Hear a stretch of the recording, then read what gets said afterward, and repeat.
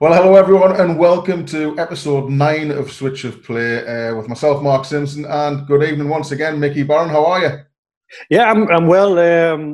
Actually, my last day at work today before the 6 weeks holidays, if you can believe that. I know it's strange times for everyone, but it's actually the last day at work. We've still got stuff to do for the next 2 or 3 days, contacting kids and just doing the lessons on the computer. But apart from that, yeah, I'm looking forward to the 6 weeks when we can just relax a little bit. I was going to say, you're ready for some time off now.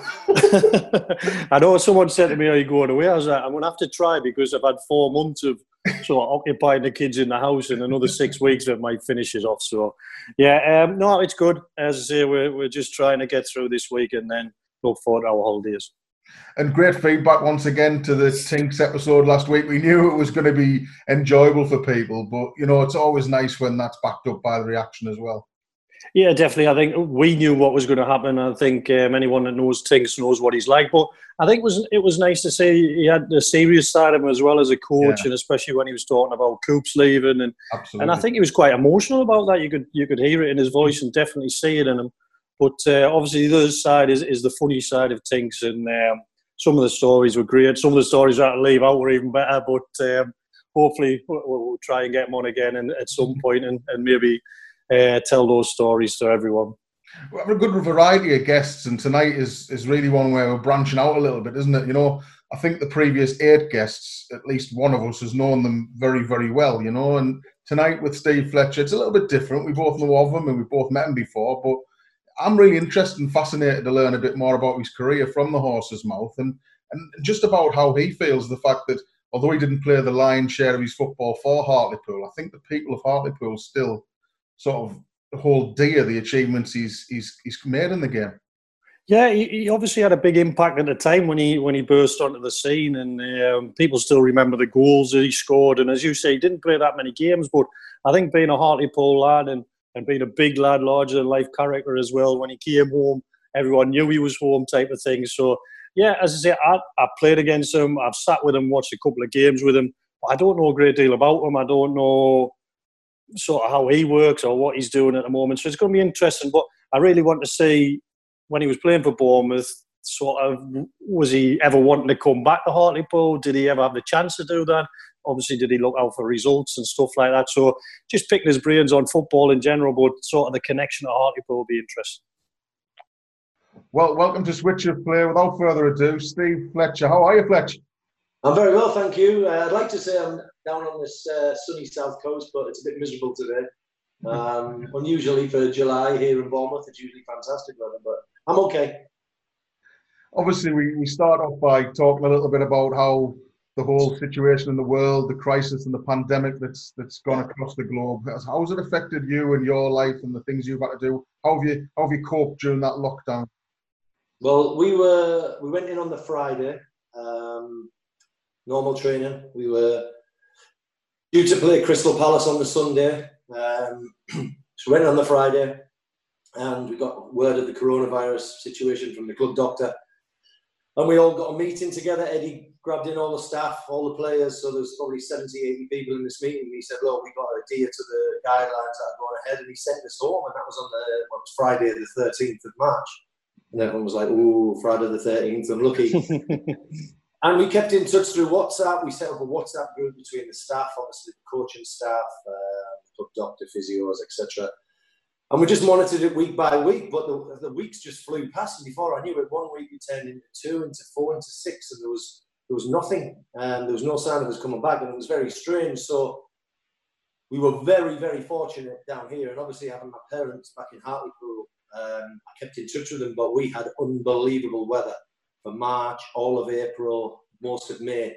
So I was very fortunate, you know, spending my time in the back garden, going up. Lovely area we have a heath behind us where I take my 3 dogs. So every day, yes, it was monotonous, but I was out doing something, and I tried to have some structure to my day where it didn't matter what I did, I tried to achieve something, whether it be jet washing the driveway or cleaning the fascias on the house or whatever it was. I tried to achieve something each day and then sit in the garden and enjoy myself like it was my 6 to 7 weeks off in the summer before we go back, because I just didn't know what was going to happen. And then I think I went back middle of May, so it was almost 9 weeks we had off. It was very strange. We went back. It was small groups of 5. We had to be tested. I mean, we still get tested 2 and 3 times a week. We have to drive. We have a drive-through testing area for all the staff, but there was only limited staff could go back. So it was the players first, then immediate first team staff, Eddie Howe, Jason Tindley, assistant manager. I was invited back into the second week because the Premier League allowed each team to have more representatives, more people in that group. We went from 40, which obviously 28 of them are players, into 50. And when we went to 50, I got back in. So them 7, 8, 9 weeks I had off doing nothing was very strange, just because nobody had a clue what was happening. I enjoyed it in a bizarre way. Spent a lot of time with my family. You know, apart from the odd little niggly argument, which you have with your wife daily, we got on really well, and it was nice to spend some time, because usually in my position at the football club, I leave the house at 7:30 in the morning. I probably get in about 6:30 at night. That's not even travelling away with the team. So to spend every day with her for almost 9 weeks was a test. We had my daughter who's at university. She's 19. She was with us all the time, every day. And my other daughter was the worry, because she's a midwife. She's a fully qualified midwife. And from day one, she was on the front line. And as you know, they had no PPE. Every time she come home from work, you know, she was having to be sanitised, straight in the shower, closing the washing machine. It was a worry, because that put us at high risk, because she was at high risk. So I had both ends of the spectrum. I had the chilling out with my family, and then I had the worry of my eldest daughter, Danny, who's 22 and a midwife. So it was a strange time, but I enjoyed it. Fletch, can we just go, what is your role at Bournemouth now? I know a lot of people will know it, but just for some of the people that might not know, what are you actually doing within the football club? Well, I've been retired since 2013. So I've been retired 7 years. I had 2 years in recruitment, which Eddie Howe made me head of UK recruitment in my second year. But then in 2015, just as we got into the Premier League, he asked me to go along in the coaching role. Something I absolutely love, because the next best thing to being a player, which I had for 23, 24 years, is to be out on the field with the players. Yeah. You know, I went into training every day, and I helped join in, and obviously it was just, you know, doing whatever Eddie wants, and it still is to this day, really. And then at the end of that season, which would be in 2015, after our first season in the Premier League, he asked me if I'd like to stay on, and I was like, yeah, 100%. That's what I'd love to do. I mean, I enjoyed the scouting role. It opened my eyes, but where Bournemouth is geologically on the map, a bit like Hartlepool, everywhere to travel. Yeah. And you have a lot of teams in the Manchester area, and we don't have many down here. So sometimes when I had to go and watch our players on a Tuesday night, I'd be up at, you know, Blackburn, Bolton, Burnley, and it was tough driving. You know, yeah, it's not as glamorous as it sounds, Fletch, is it? That road? No, it's not, and it's a lonely place. And sometimes it was nice to sometimes sit there and gather your thoughts, listen to your music, listen to podcasts, but doing it 3 and 4 times a week, and you know, and the roads are shut on the way back at 10 o'clock at night, and you're getting diverted, and it's taking you 6 hours to get back from Manchester, teaming down with rain, and that's not the glamorous side of it. The glamorous side of it is obviously seeing the players you sign come in and do well. So the likes of Josh King, Callum Wilson, who I, you know, relentlessly went to week in, week out to watch them. That's the special moments that I got from scouting, and it opened my eyes to many things. But obviously being on the field, helping the boys with the coaching and doing what Eddie wants me out on the training field is the next best thing to football. So I've been now a coach for 4.5 years, first team coach. And I also do the ambassador role, which I took on permanently when I retired in 2013. So when the players go to events, or the club wants a spokesman for a charity, business, children's hospital, I'll go and do everything that the chief exec and the owner and the manager want. So brilliant. I have represented the club for many years. I've been there 28 years now, so I've represented them like you were, Mickey, and, you know, in aspects. But to be given the ambassador role was something I was very proud of back when I retired, and something I take very seriously. Yeah. I mean, it's brilliant that you've obviously been there for such a long time, but your reputation down there, and the way you speak and the way you are and your manner, it's a perfect role for you to do alongside your coaching as well, isn't it? So it's a credit to you that you can manage both those roles, because it must be testing at times to do both roles, but do them well. Do you know that the hardest thing I found when I retired was, because I played till I was almost 41, I've become so institutionalised in playing. And yourself, you know, you had a long career. I had a 24-year career, and I thought I was Peter Pan. I thought I could go on forever. And a lot of the players, when I retired, well, some of them are still there now. So when I went into scouting, there was still 7 or 8 of the lads still there from my first year I retired. And even then, when I went on the coaching role, there was still 7 or 8 lads in the first team. And I found it hard to transition because I always wanted to play. I thought I could play forever.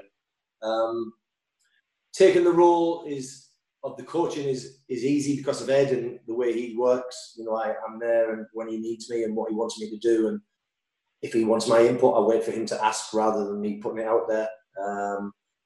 The ambassador role is great because I'm in among the players, and like I say, I always represent the club.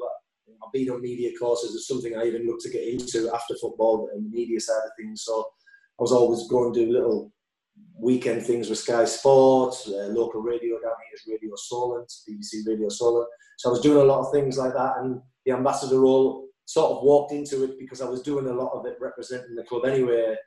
I think it's just something you become better at with age. You speak better, you learn to be in different environments, and it opens your mind up to all different avenues. Like I say, I could be in a hospital one week, I could be taking the players to a charity event, then I'm speaking to school children, and then I'm speaking to businessmen in big companies across the south as spokesmen because they like to know about our success at Bournemouth Football Club because that relates to business as well. So I'm always telling our story to a wide range of different people, and I really enjoy that.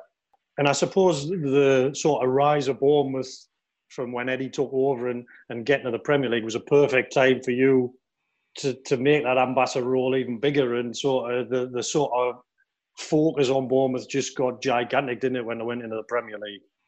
It was surreal. It was, Nicky, and I don't know, it's sort of all my career, 23 years, I got 10 times more attention because of my role at the club. And I mean, a lot of Hartlepool people might not know this, but we were 1 game from going out of the Football League in 2009. I came back to Bournemouth after 18 months away. When Eddie took over as manager in 2009 in January, he got me back. I was at Chesterfield for a year in Crawley Town. I'd been released after 15 years. And he got me back at the age of 36. And I scored the winning goal 10 minutes from time to keep the football. Yeah, I remember that, yeah.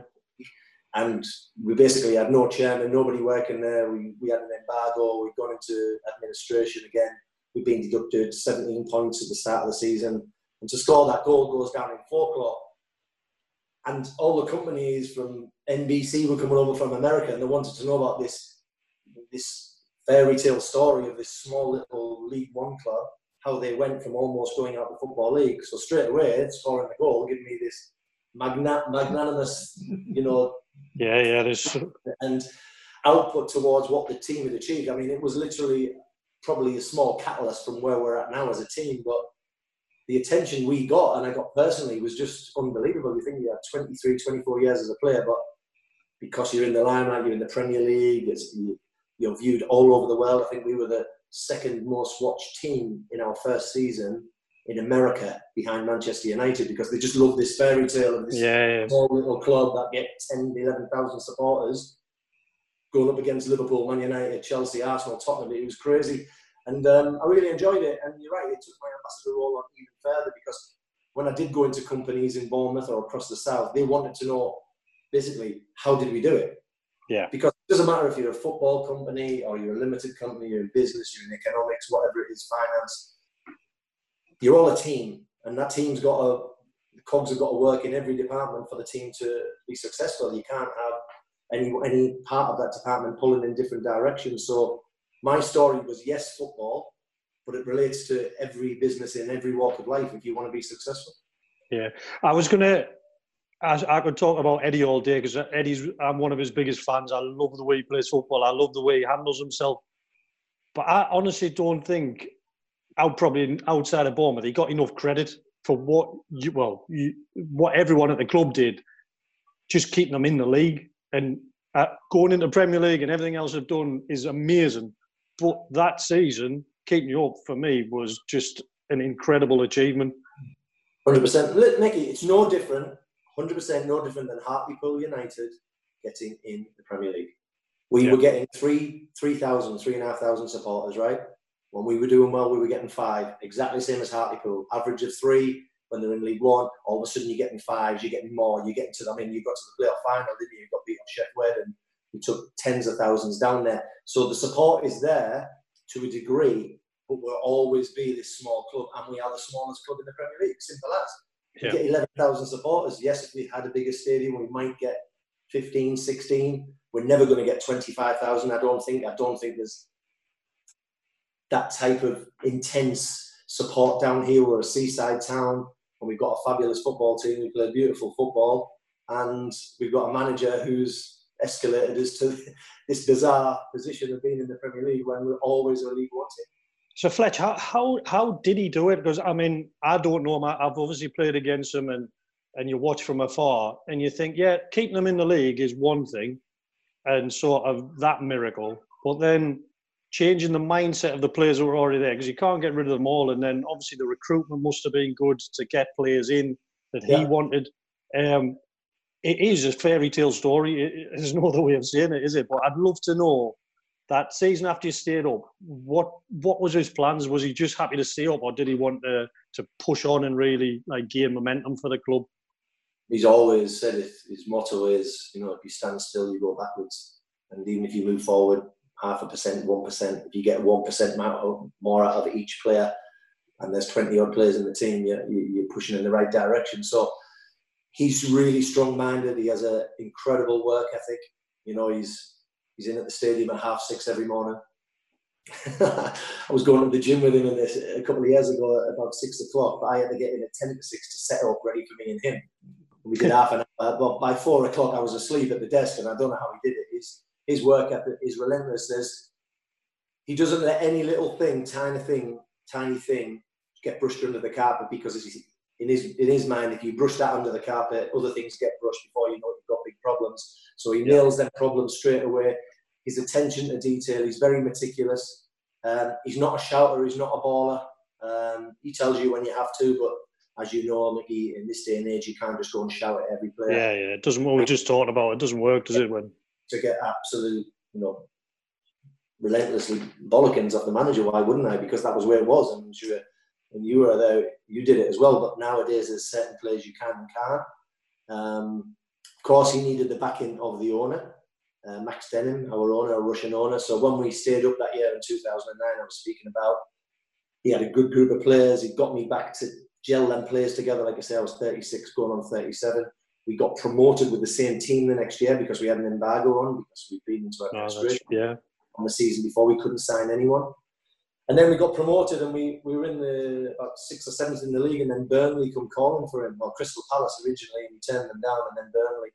And I think he thought he had to go then because, the backing wasn't there with the Russian at this present time, and Burnley was in the Championship, and, he wanted to see how far he could take it as a manager, as much as he loved Bournemouth. And then, as football does, it turns full circle, and within 18 months he's back. I mean, I took over as assistant manager for 10 months. So I really enjoyed that while he was gone. Then I stepped down, and for whatever reason, and I become a player again. So I was 39, 40 when Eddie come back, and he got me straight back involved, and he had me on the bench, and I played 11 games in the season when he come back. And we came back in the October, and we were 21st in League One, and we spiralled, and we never lost a game, and we went right to the top of the league.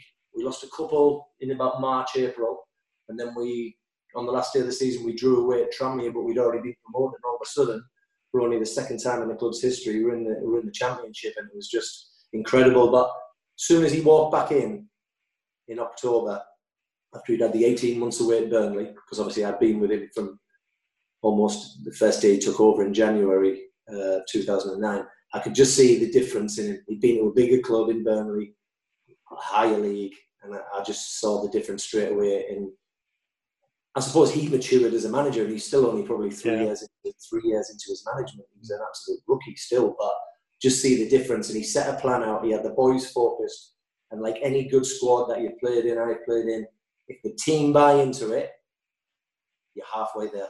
You need good characters. You need players who are going to look after the dressing room, and everyone's got to fight for each other, and that's what we did. And yes, we got in the Championship. Nobody expected us to even survive in the Championship, and ridiculously, in our second year in the Champ, we won the Championship.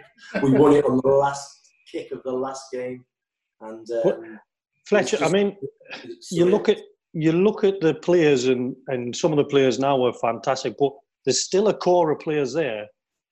Yep. Well, probably not as many now, but you look at Coop, you look at Francis. There's still players there that were there in the lower leagues. Yeah, Adam Smith, Charlie Daniels. That's a fullback forward. And can you do me a favour? Can you get Eddie to give them a new contract? Because I can say to my kids, look, I played against them. And I know you didn't, Dan. I was like, honestly, I did. They played. Do you know what I mean? And that for me is a sign of a good coach. If you can get players to coach them from playing in League Two and League One and then coming up and being able to carry it out on a regular basis in the Premier League shows what a good coach and what a good coaching staff you must have. I think nine of the players we had in League One were playing in the Premier League in our first couple of seasons. I think 7 started the first Premier League game. Maybe 7 or 8 started the first Premier League game at home at Aston Villa in 2015. That were in League One when he came back in 2012. Incredible. But it's incredible. Well, I was in recruitment. So the first question you would ask is this player you're giving me any better than the player I've got? Because he has to be considerably better for me to buy him. Because if I listen to you, Fletch, and I buy him, then this player who is in his position can't play for me. And I looked at it different, because he would have had to be astronomically better. Because what Ed says is, don't turn away what's under your nose. Because he is a good coach, because he's on the field and he's working on all their attributes individually, collectively, and he is relentless in coaching them. Every minute detail, he always says that to me, don't look any further than what's under your nose, because if then players are good enough and they can be coached, why go out and spend ridiculous amount of money on players when we've got players in there who are more than capable? And that's why them players played in the Premier League and still are today. Do you think... Sorry, mate, you mentioned Adam Smith there, and I've got to say, Hartlepool drew Bournemouth in the League Cup a few years ago, and Adam Smith played right back. Yeah. And I swear to God, he was that good that night. I was saying to people, you could lift him out of Bournemouth's team and put him in any side in League Two, and they'd have a chance of winning the league, because he was that good. He was unbelievable. Yeah, and I remember Tyrone Mings played left back. And it was his debut. It was his debut, you're right. He played, and we were very good that night. I mean, yeah, we changed the team around because it was the cup games, and Eddie always does that to give people a chance. But we were very good. We passed it. I think, looking at it now, and I can look at it now because I've played at low league, I've watched us come through the leagues, and then when we play teams, obviously 2 or 3 leagues below us, it's just the pace of which we play, the pace, the athleticism. And I remember that, I forgot who the manager was. Was it Ronnie? Was he manager then? I'm not sure. He just said, he just turned around and went, these Premier League players aren't bad, are they? And it was just like, it was because they're just a different animal. The athleticism is the main thing. Of course, you've got to be technically good, but if you're an athlete now, you've got a good chance of playing at a very high level, because that's just the way the game's gone. If you're not an athlete, you would have to be technically very good to play in the Premier League, because you look at all the top players, and even the players who are playing regularly year in, year out in the Premier League, they have something that makes them a little bit different to the rest of the players who are not in the Premier League. And Eddie got it out of them. I played with Adam Smith when we were in League One. We were fighting to stay in the league, and he worked his way up. So he's a prime example of what I've just been speaking about, a player who coached with Eddie and Jason and all the coaching staff, including myself, has thrived on that coaching. He's absorbed the information, he's took it on board, and he's went out and delivered it. And of course, going back to the other bit, Mickey, our second year, you then have to strengthen. And if you don't strengthen, other teams will. And we had opportunities to buy players. And I think we've recruited very well. The majority of players who've come in have always played a big part in the team. You are going to get 1 or 2 over the years that it just didn't work out, and they go to other teams and they thrive in other teams, and that's just football. But what Eddie does is he never gets a player in, and within a couple of months makes a decision on him. He gives him time to digest everything Ed wants to do from Ed's philosophy, the way we want to play, the ethos, everything. And Eddie will give them a chance. He does not like to see a player fail who's been brought into the club, because if they've been brought into this club, then there's a reason, because they're looked at to be good enough and they should be part of the team. So there's not many players we've sold on if we could help it. I mean, we've added quality players. Of course, we have like Nathan Ake, Josh King, Callum Wilson. We've had some great players, and we're still trying to add to the team. But that player, whoever comes in, will not just be because, he's a good player because everybody says so. Ed wants to look at all his attributes and what he's like as a character, what he's like outside of the changing room, and what he can bring to the team on and off the field. When I was at Hartlepool, I used to see the odd young lad come on loan. I remember Steve Coulter came with Yeovil from Spurs as centre half, and he looked like a Rolls Royce. And you'd get the odd player. But the only other team I've seen where that Bournemouth team, you could pick 4 or 5 players out, and like Simo said, you could imagine them playing in the Premier. The only other team I remember doing that was a Southampton team that had Lallana, Oxlade-Chamberlain, and that group of players is a didn't Gareth Bale and that as well, yeah. And it just had that group where you think, there's not one good player here. There's 4 or 5, 6 that wouldn't be out of place in the top league, and they went on to play there. But you just sometimes see it in that Bournemouth team had it, like someone said, you could pick those players out, and they have gone on to prove that they can play in the Premier League. And like I said, we'll give Eddie all the accolades, and absolutely right, and all the coaching staff. But then players have to take it on board. They have to have that drive, that desire, that will, that passion to go and play, and basically go and deliver what Eddie and the coaching team are giving them. Because you can be coached, every minute of every day of every week, but if you don't absorb that information and then go out and deliver it, it's wasted, and it's just it's thrown away. So credit to the players as well, basically, because they have basically changed their life around. And I have no qualms about them players, earning unbelievable money because the effort they've put in to get from League One players and regular League One players to be solid Premier League players for the last 5 years is no more credit to them than they deserve, because they've been a credit to themselves, to their own family for doing what they've done. Yeah, definitely.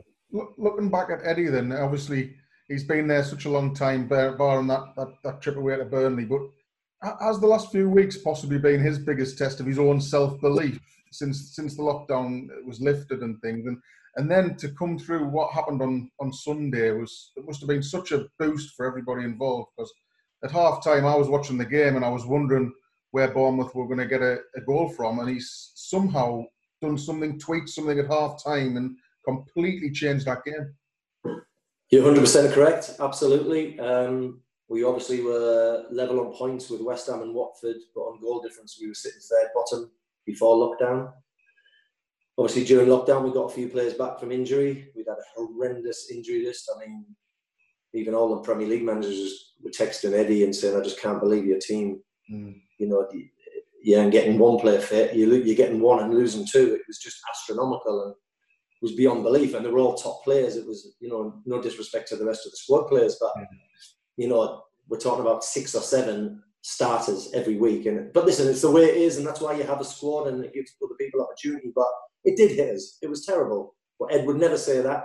I'm saying it, but Ed would never say it because he would never make an excuse up. And it's not an excuse because you have a team for a reason. Other players have got to come in, but it just didn't happen. I mean, before we played Newcastle in November, before the international break, we were sitting something like 6th or 7th in the league. Newcastle beat us, and then it had been a downward spiral since then. We just couldn't get going over Christmas, then into lockdown. We found ourselves battling against all the odds, and every time we got somebody fit, 2 would get injured in training, in games, and you think, this is just not meant to be. So it is, from what Mickey said, it is Ed's biggest test, absolutely. And the game on Sunday, I'm sat in the stand and I'm thinking, that's it, it's done. 1-0 at half time. If Nathan Ake hadn't made that challenge on Vardy and deflected it over the bar, we go in at half time 2-0 and the game's over. So without any expletives and having to bleep it out, it was all bust.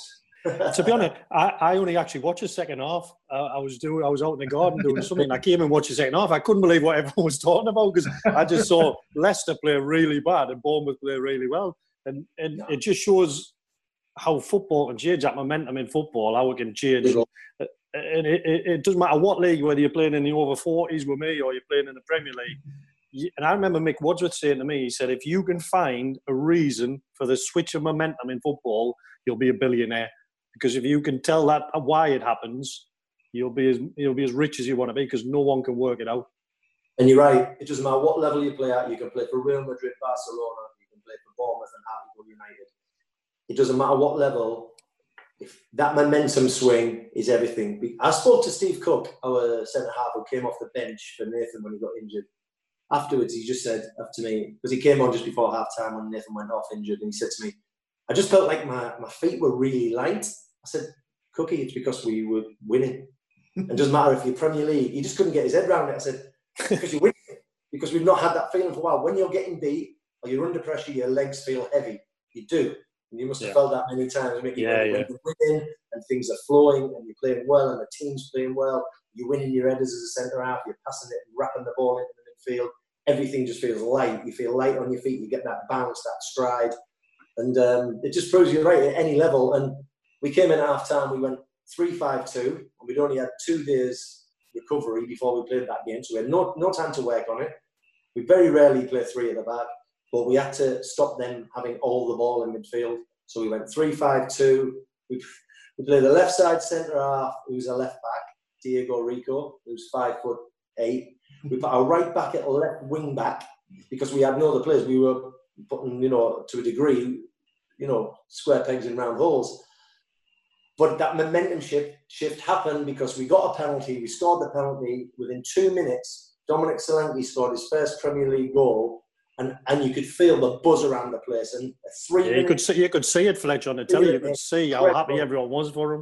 It was a 3-minute swing in a football game that looked like we were going out of the Premier League, and our time, 5-year span, was done.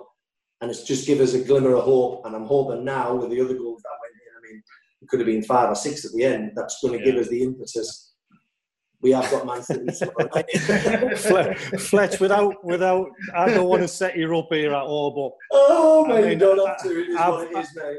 I've watched Man City a couple of times this season, and I've watched them on the telly, and I'm crying out for someone to do something really radical against them. Do you know what? And think, if I get, it's probably not your situation or your time to do this, but just to do something totally different and come up with something that they wouldn't expect. And because I think if you sit off them, they are so good. You can't beat them at what they try to do. If you sit back, they'll eventually score. And I was watching the other day going, right, what sort of formation could you do that Pep would be like? And I'm thinking, nah, Mickey, you haven't got a formation in your head that Pep would be able to beat. We'll put 10 players along the 18-yard box. I honestly I still think they'll get through that, though, with ease. Yeah, they'll find a way. They'll find a way. I'm just glad that they're not on fire at the moment before we play them, Listen, at the moment, as well as Manchester United, they're the most informed team in the country, probably in club football. We've never took a point off them in the Premier League in 5 years. If there's ever a time, when you play any of the top boys, of course, Liverpool and Manchester City even more, especially this season and last. But you play any of them big boys, Chelsea, Tottenham, Arsenal, Man U, Man City, Liverpool, you need them to have an off day. You need a bit of luck to go your way, and you need to be clinical. I mean, we've been beat off them at home 1-0 a couple of seasons ago, but we never do it, but we sort of parked the bus and we were never really in the game. It was a 1-0 comfortable win. We got beat off them the season before 2-1, and they scored in the 97th minute. Sterling deflected the ball from his right foot onto his left, and that's the closest we've come. And we didn't quite go toe-to-toe with them. Mickey's right, you can go toe-to-toe with them. They're the best players in the world. They'll tear you apart. They've torn Brighton, tried to play their way the other day, and fair play, they stuck to their philosophy, but they find a way and they punish you. You don't lose the ball and you get punished 1 every 2 or 3. You get punished every time, basically. So you've got to be so good on the ball. You can't go and press them. You can't go and try and match them because they're just unbelievable. That's what they want. So we've got to find a way. But you're right, talking about that momentum, you'd be a billionaire if you could find a way. But you just think, though, in football, like when I was at Hartlepool, you were at Bournemouth, you used to play against a team, say at Tranmere, and if their centre forward normally or the winger wasn't playing, you'd be rubbing your hands thinking, oh, their best player's not playing today. We've probably got a good chance of beating them. With City, you take out 8 of their players and 8 just as good ones come in. It's not a case of, I hope Sterling's not playing because someone else will come in and fill his boots. The depth of the squad is incredible. Absolutely, and that's why they're one of the best teams in Europe in club football. So this new rule of having like 5 subs is sometimes they make all 5 subs, and all 5 of them players would walk into your team and be the 5 first names on the team sheet. So it is tough. You're right, but it's learning curves, and the players love to play against them teams. Of course, you wouldn't want to do it every single week because it would demoralise you. I mean, they've thumped us for a couple of times at home and away, but we have got close on a couple of occasions. And listen, it's proven that they can slip up. I mean, Huddersfield drew there a couple of seasons ago to keep their Premier League status 0-0. Crystal Palace beat them there, didn't they, Crystal? You just need them to have an off day. Unfortunately for us, they're playing really well at the moment. But listen, it's football. You can't say you've not seen funnier things happen, because you have. You just need everything to go your way. I was watching with my boys the other day, and they were like, Dad, like, when you were at Hartlepool, which player would you have got out Man City team to make your team better? So I was like, well, do you know who I would take the goalkeeper? I said he would come into Hartlepool team, play him outfield, and he would have probably got us promoted. You can tell. I'll be flicking things on the 18-yard box. His distribution is unbelievable. I've never seen anything like it. He puts it on a sixpence, doesn't he? So if they go short and you go tight, he can hit the fullbacks, he can hit the 9, he can drop it into the 10, but he doesn't just drop it in. He somehow zings it, and it's just phenomenal to watch. And I think that's just the modern day way that goalkeepers are looked to play now, especially from teams who want to play out. I remember it from when I was coach. It was actually at Bournemouth with Coops, and we were really worried about coming down. Harry Redknapp was there at the time. I think was he an advisor or something like that. And we'd set this plan up, and on the day it worked absolutely brilliant. We had everything, all the team shape was brilliant, and I think we conceded in the last couple of minutes and drew 1-1. And I was like, as a coach, when you think, I've done my job today, I've set the team up properly, the players have done it, and we've just been unlucky.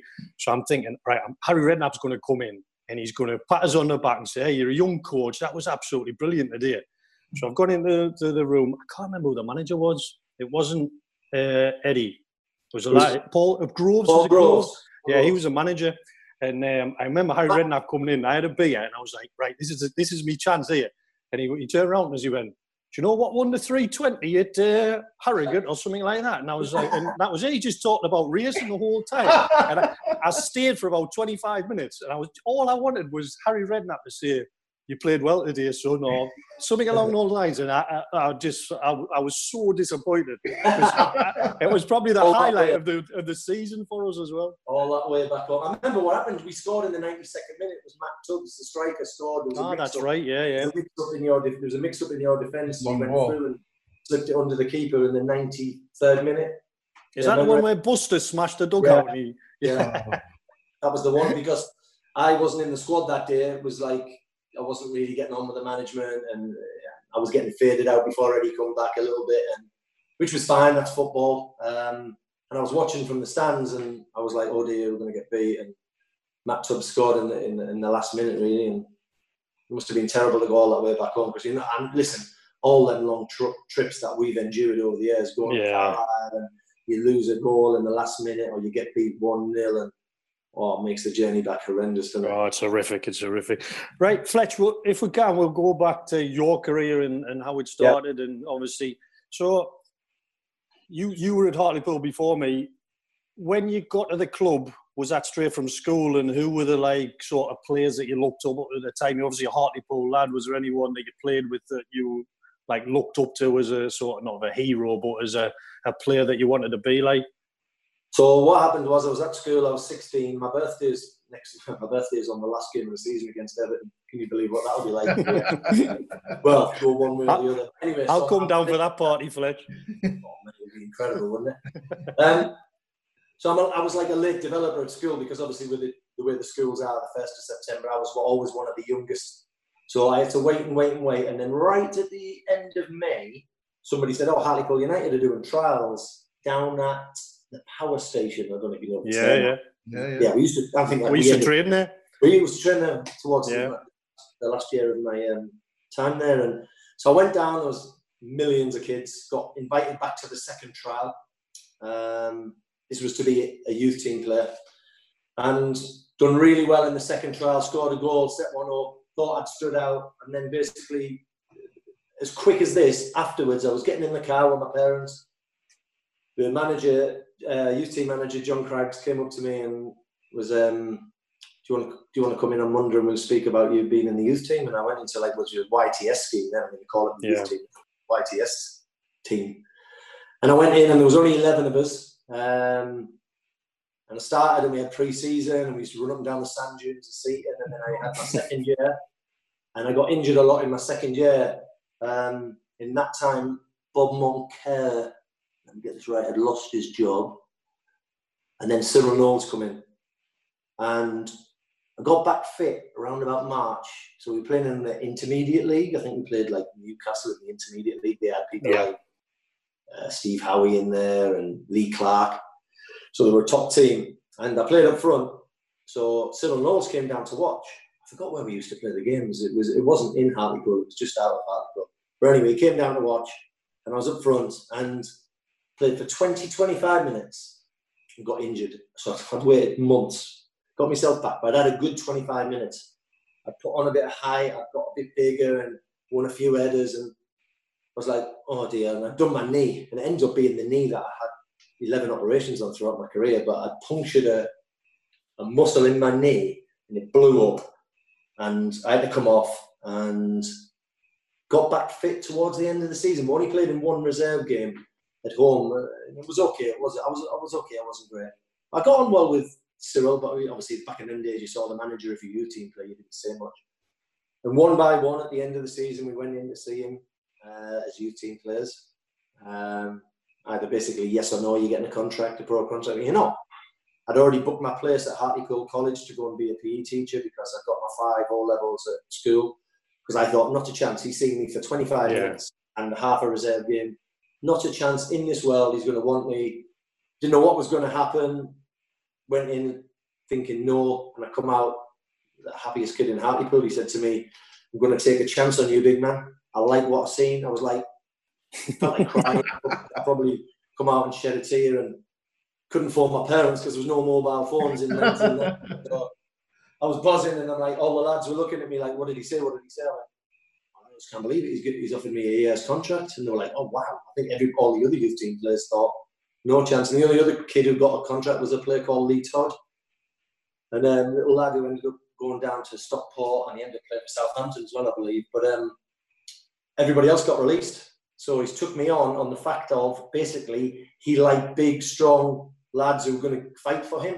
And what he'd seen in 25 minutes, because let me tell you now, we wouldn't be doing this interview, I don't think, and I wouldn't be where I'm at and done the things I've done if it wasn't for Cyril Knowles taking an absolute gamble on me, because it was an absolute gamble. I mean, I went from then, played 1 or 2 reserve games that season, to starting the pre-season and then starting the first game away at Chesterfield.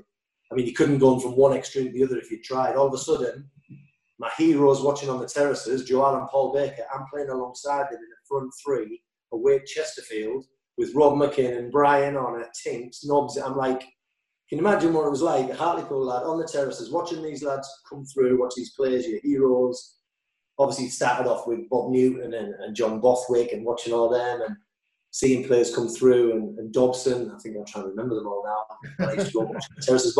And then in the space of a blink of an eye, I'm up front with Joe Allen and Paul Baker. I tell you what, Fletch, I've played against you a couple of times and I played against Bakes a couple of times. I know Joe talks a good game, but I would not like to play against you and Bakes up front because there'll be a few elbows flying around we used to.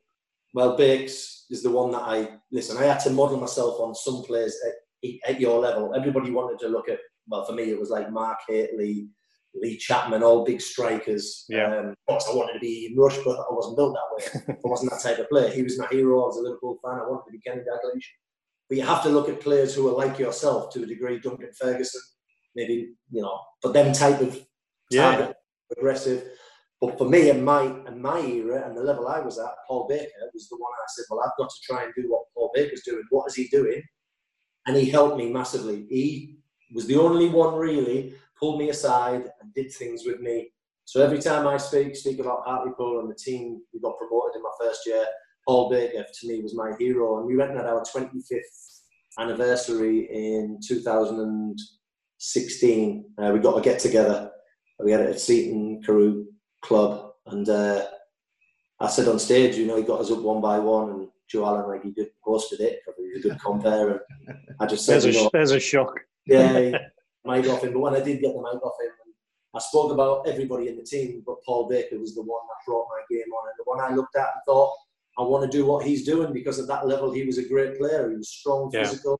He got a few goals. He made it difficult for the defenders, and that had to be my job. And that first season, I think I started maybe 12 games. I was sub 20 odd times. I was involved most weeks, and we got promoted. So you can imagine your first year as a pro, which you didn't even imagine would happen. We never really played many reserve games, and I'm in a squad, and we get promoted for one of the only few times at that time in Hartlepool's history, with all them players I've mentioned, all them heroes on the terraces, them legends, and then all of a sudden we're in League One. And Joe Allen got his move, and rightly so, to Chelsea. Paul Baker stayed. I think Andy Saville come in later that year, and we signed Lenny John Rose. I mean, obviously, it's horrendous what's happened to him, and such a top lad. And I was in and out for the second season, in and out. Obviously, horrendous for me and for the whole of Hartlepool United and the town that Cyril Knowles passed away with a brain tumour. I mean, it broke me up, that did, because, like I said to you, if it wasn't for him, I wouldn't be here now. And he put all his faith in me and gave me that opportunity. And I was absolutely distraught. I didn't know what to do. I was inconsolable. And Fletcher, I think a lot of people outside of football don't realise how, especially when you're a young lad, I had it with a coach, and he's passed away as well, called John Pickering at Middlesbrough. And because you're spending so much time and they're giving you so much advice on and off the pitch, they almost look at them like another dad, another father figure to you. And I had it with John. I was desperate. And John was a brilliant coach. He worked with us in the first team. I was desperate to try and impress him every time, so he could say something nice about me, so he could give me a positive. And it's like when you go home, you tell your dad something, and he says, "Oh, well done, son." And a lot of footballers have that coach that looks after them and you look up to, don't they? Of course, you have your parents, and good parents will always be there. But sometimes you need something different, somebody else, because you listen to your parents every day, of every minute, of every week, of every year, and you need another voice sometimes. And I remember a story. We were doing okay, but he come in the changing room, and Cyril could be ruthless. By the way, he was brilliant with me. He loved me to bits, but if you weren't playing for him and giving your everything, he could be ruthless. And he went round the changing room one by one, and he said to Don Hutchinson, because Don was in the team, then he obviously went to Liverpool. He went, 2 players are going from this football club. Obviously, Joe Allen had gone to Chelsea already, and I think Paul Dalton had gone to Plymouth. So apart from that, they'd already gone. He went, Don Hutchinson, Steve Fletcher, you're going places. The rest of you've got to pull your socks up. So for me, when he passed away and he left, I felt like, as much as I wanted to do it for my family, for my granddad, who taught me everything because he was a professional and played for Hartlepool, went on to play for England, and Derby County won the FA Cup. I wanted to do it all for them, for my mum and dad, for everybody, my friends. But deep down, I wanted to do it for Cyril as well, because he put his faith in me. In that one little conversation and pointing at me in the changing room, I was like, oh, wow, this person believes in me. He thinks I can go and do something with my life, my career. And I wanted to do it for him. And that, a lot of that in my early years was what drove me on. Because Don Hutchinson did go to Liverpool. Obviously, I didn't go to the heights of Liverpool, but can't really compare to Bournemouth. But, I got a decent move to Bournemouth. In what would have been my third year at Hartlepool, I just, I didn't see my pathway being opened up at Hartlepool, and I just took an opportunity. And so what obviously, distance-wise, Fletcher, it's a long way. Was there any? Was it? I was going to say, I bet you've done it a few times. Was there any in your head that you didn't want to go, or were you always, when you heard about the interest from Bournemouth, was it, I'm going? I'll tell you what happened quickly. So I went into pre-season. We were midway through pre-season. Said Alan Murray wants you in the manager's office. It's like, I was just getting ready for training. Went in there. I thought, oh my God, what have I done? I haven't been out. I haven't been on the drink with Tinks. I've done nothing wrong. It was pre-season. I'd been a good boy, and he just said to me, look, he said, I've had Bournemouth on the phone. and their manager, Tony Pulis, because Harry Redknapp had went to West Ham as assistant manager with Billy Bonds, and Tony Pulis had took over. Now, I didn't realise at the time, but on the last game of the season, the previous season, which would have been 91-92 season, we played Bournemouth last game of the season at home, Hartlepool, and we beat them 1-0. I played up front with Lenny John Rose, he got the goal, we won 1-0. And Tony Pulis saw me and thought, like that lad, might be able to sign him. I didn't know any of that, obviously. And Alan Murray said to me, look, they've come in for you. We're offering 30,000 with 20,000 add-ons. It's good money. I'm prepared to let you go down there and talk to them. The board are divided, I think he said. Some don't mind, some want the money, some want you to stay. He said, look, I've got Paul Baker, I've got Lenny John Rose, we're going to bring in others. I don't want to block your pathway. Why don't you go down and speak to them, see what you think, and if you don't want to be down there, come back and fight for your place. So I had nothing to lose. I just got home, got the map of the British Isles out, and went Bournemouth. Oh my God, it's at the other end of the country. I was like, Dad, where's Bournemouth? And he went, I think it's on the south coast. I went, well, can you drive me there? So we literally left training at 10 o'clock. Went home, told my parents. Dad said, I'll drive you down. And because I had never drove really past going shopping in Middlesbrough and going up to the Metro Centre really in my car. So he took me down to Bournemouth. It took about 6 hours in the middle of July. We got there. The manager met us, put us in a lovely hotel on the seafront. Imagine how beautiful Bournemouth was. And I looked at my dad. I was like, wow, this is an incredible place. It was about 28 degrees. It was a hotel. It was like going to Benidorm, basically. It was like, but I got took to the training ground. They were really friendly, but I had a decision to make, and I had 24 hours to make it. And I panicked. I didn't know what to do. And, I'd been a hometown lad playing for my hometown club. Never really been away from my parents as such to a degree, maybe on holiday with my friends, but that's it. And I had a decision to make to move to another club at the other end of the country. And I suppose, in no other certain terms, I just took the plunge. My dad said, why not? What's the worst that could happen? I was offered a 3-year contract. It wasn't about the money. I think the money went from £150 a week at Hartlepool to 300 at Bournemouth. But, in the scheme of things, it wasn't that. It was the opportunity to have a manager who wanted me to play for him in Tony Pulis. And this is incredible, right? So we went down on the Wednesday night. We drove back Thursday morning to Hartlepool after I'd seen the manager. I came back on the Friday, drove back down myself with all my stuff. We played Aston Villa in a pre-season friendly on the Saturday, and then I drove back to Hartlepool. And then back Monday morning, Sunday night, ready for Monday morning training. I'd been to Bournemouth and back. So it's a 700-mile round trip. I did it 3 times in 4 days. I did how much did I do? I did 2,100 miles in 4 days. I go into training Monday morning. I was absolutely wrecked. I was going to ask you about that. Do you know when you go that far, do you think, I don't know how often you came home, you might have come home every weekend, I don't know, but do you think being so far away is actually a help? If you're a couple hours away, you might have been driving home during midweek and every weekend to see your mates and that, but because you're so far away, do you think that sort of, it says, right, I'm down here and I'm going to stick at it and I'm going to put me all into it being away from home? I came home I was pre-season, but there was only half of pre-season left, so maybe came home once more. And I think Tony pulled me and said, look, can't keep travelling, Fletch. It's going to take a lot out of you, big man. It's a long trip. You're in the car for 5-6 hours there, 5-6 hours back. I want you to be fresh. So I was like, okay. So I stopped going up. Obviously, it was tough. But like I said, there's no mobile phones. I was living in digs, and I had to ask the landlady to use the phone to phone my parents if there's any problems. And it was the first couple of years was hard because I know players move around the country now at the drop of a hat, but there wasn't many young 19-year-olds who went from one end of the country to the other. And like I said, I took the plunge, and it made me develop as a person. It made me stand on my own 2 feet. It made me man up, really, in some respects. I had to learn how to cope with things and deal with things on a regular basis, day-to-day business as a person, because I couldn't just phone my parents up and say, oh, you couldn't help me with this. Of course, they did what they could, but it was almost sink or swim for me, and I found it very difficult for the first 2 years, to a point when Tony Pulis got the sack after 2 years, that our new manager come in, Mel Machin, and I told one of the other coaches that I wanted to leave, and I wasn't happy. The fans weren't really behind me somewhere, and I was getting a lot of abuse of some of the supporters because I wasn't scoring loads of goals, but I think they forgot I was 19, but in their eyes, they'd seen me come in to play regularly, replace a good goal scorer in Jimmy Quinn, the old striker up front. And he was a good goal scorer, and he left and I came in and the goals didn't come.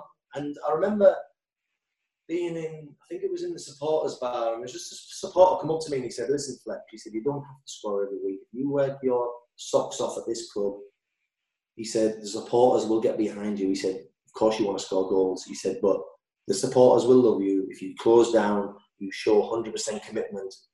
And I thought, well, that's the least I can do. And the following year, it just changed for me, and I won Supporters Player of the Year. I played centre half for a while because we got so many injuries. We had a great escape season where we only had 10 points at Christmas and we were like 12 away from the drop, and we stayed up on the last day. And my whole time and moments at Bournemouth and changed. The supporters that weren't with me were with me, and I still was a bit Marmite. I was still like the love, but the swing, the pendulum swung in my favour of more people like me because I was ready to commit everything I had. And I had a couple of half-decent seasons where I got 12 goals, 15 goals, but I was never going to be a relentless goal scorer. But what I did was I made sure I worked hard and I supplied a lot of goals, and I was a nuisance. And we had some successful teams, and I think the fans sort of like, I got them on my side through that. But there was times I wanted to leave. I was in my digs crying. I was upset with the abuse I was getting, and I'm not talking about saying we don't want you down here, why don't you go back to Hartlepool? I'm on about proper horrible abuse, and I would never want to say that to my children. With the things that some of the supporters said to me was absolutely vile. It was absolutely horrendous, and it affected me. I'm not going to lie, it affected me, and I didn't want to be there. And there's only myself really got myself out of it through a mindset, and I think that comes back to your upbringing, your parents, all the things you went through when you were younger, determination, because I could have easily just sacked it off and went, oh, I don't want it, it's not for me. It's hurting me too much. But like I said, it's sometimes in life, not just football, in any walk of life, you have to sink or swim. And it's that inner drive, Fletch, and it's that because you want to do something so much that you'll put up with, you'll say, I'll give it another 6 months, or I'll give it another 6 weeks, and sooner or later, and luckily for yourself, it turned on or maybe a goal or a performance, or you say an escape, you know what I mean? And that's sometimes all it takes, especially I think for a centre forward, and especially, and it comes with a territory. Stevie, I would very similar to yourself. Good player, good goal scorer. Like people would divide, he doesn't score enough goals, but then he would score a crucial goal. And but do you know what I mean? I think sometimes because of your stature as well, people are expecting you to score, but they don't realise how many goals you're setting up for other people and how vital you are in the team. No, you're 100% right. I always say big players stand out. So when you're doing well, you stand out more. When you're not, you stand out for negative reasons. And when I was winning my headers and I was setting goals up, I was nicking the odd goal. Of course, things were great. When I was missing chances, that seemed to get magnified 10 times more than any other player. And you're right, Stevie Howard, I used to look at him and he got moves to the Championship and a lot of his career at the second level of English football. And unfortunately, I didn't. But the probably difference between me and him was he scored more goals than me. He wasn't better in the air than me. He wasn't better at holding the ball up. I think I was as good as any in the leagues, but getting 15, 20 goals a season is what Stevie Howard did. And I would have loved to emulate what he did because he was a big, strong, powerful lad, and he got goals. But like I say, when you're at any club, I mean, you were loved at Hartlepool, and you're recognised as probably one of the best players in the club's history. And I suppose I am to a degree now. Fletch, you've got to be one of the best players. You've got a stand named after you. And it's got your picture on the top. We didn't even know it had a picture on as well. I think that's the longevity of my time at the club. But and obviously like you had as well, fantastic. But the fans took to you straight away at Hartlepool. The fans. Nicky's got a street named after him. Right to yeah, the house prices went down as soon as you put my name on it. I had to win the fans over at Hartlepool. I'd come in and when Joanna left, it was me and Paul Baker and Lenny John Rose. And when I got my chance when Bakes was injured, I had to come in and do what Bakes did. And some fans liked me and some didn't. And being a hometown lad at Hartlepool, it was tough. It wasn't one of them, well, they just put their arms around you. And, Hartlepool's a tough town. It's a working man's town. As I call them, men are men. And, you used to get abused. If you weren't doing it, you got abused, and they let you know. So my time at Hartlepool was tough, but I was just starting to make a headway.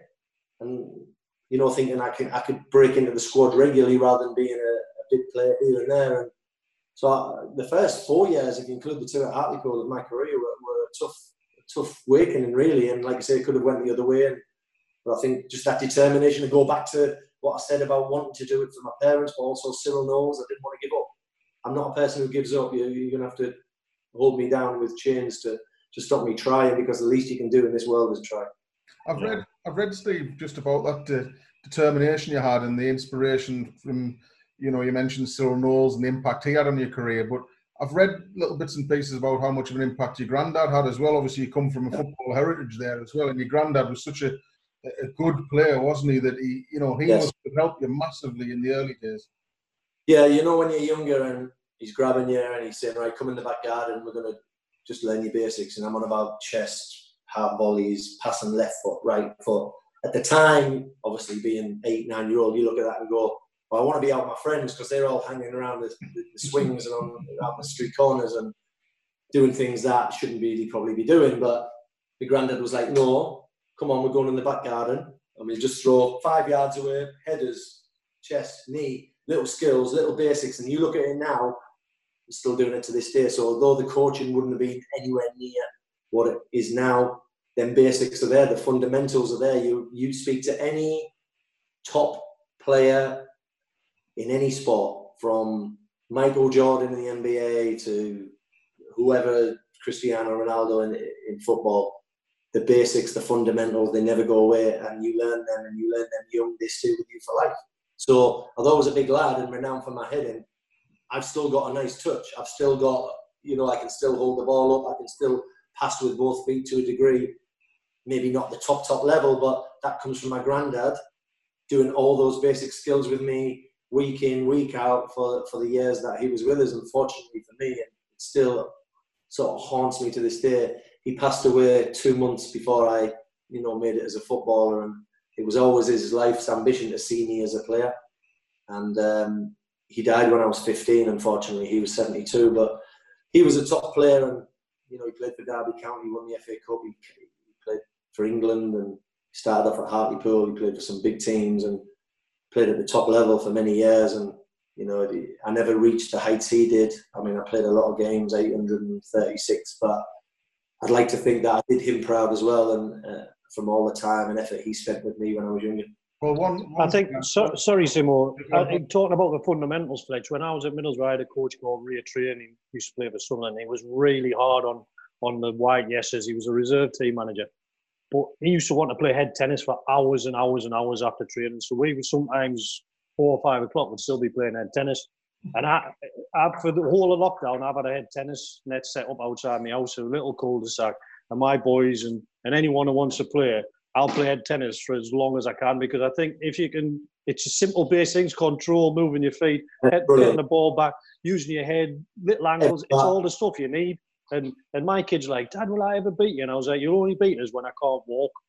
Yeah. Because I've done those fundamentals for every day of my life for so long that I know what I'm doing. And I think it is, you grow up with them, don't you? Absolutely. And at Hartlepool, every day we had like where the changing rooms were, we had, I don't know what it turned into, but it was like almost like a garage, a big garage, open concrete floor. And we used to put a net across and we'd play pairs every day. Me and Paul Bolton, Baker, Joe Allen, everyone. And you're right, head tennis, you get so much out of it. Our manager, Eddie Howe, has 3 boys. He has them in his garden playing head tennis. And now they've got them tech ball tables, and we've got them at the club. Oh, yeah.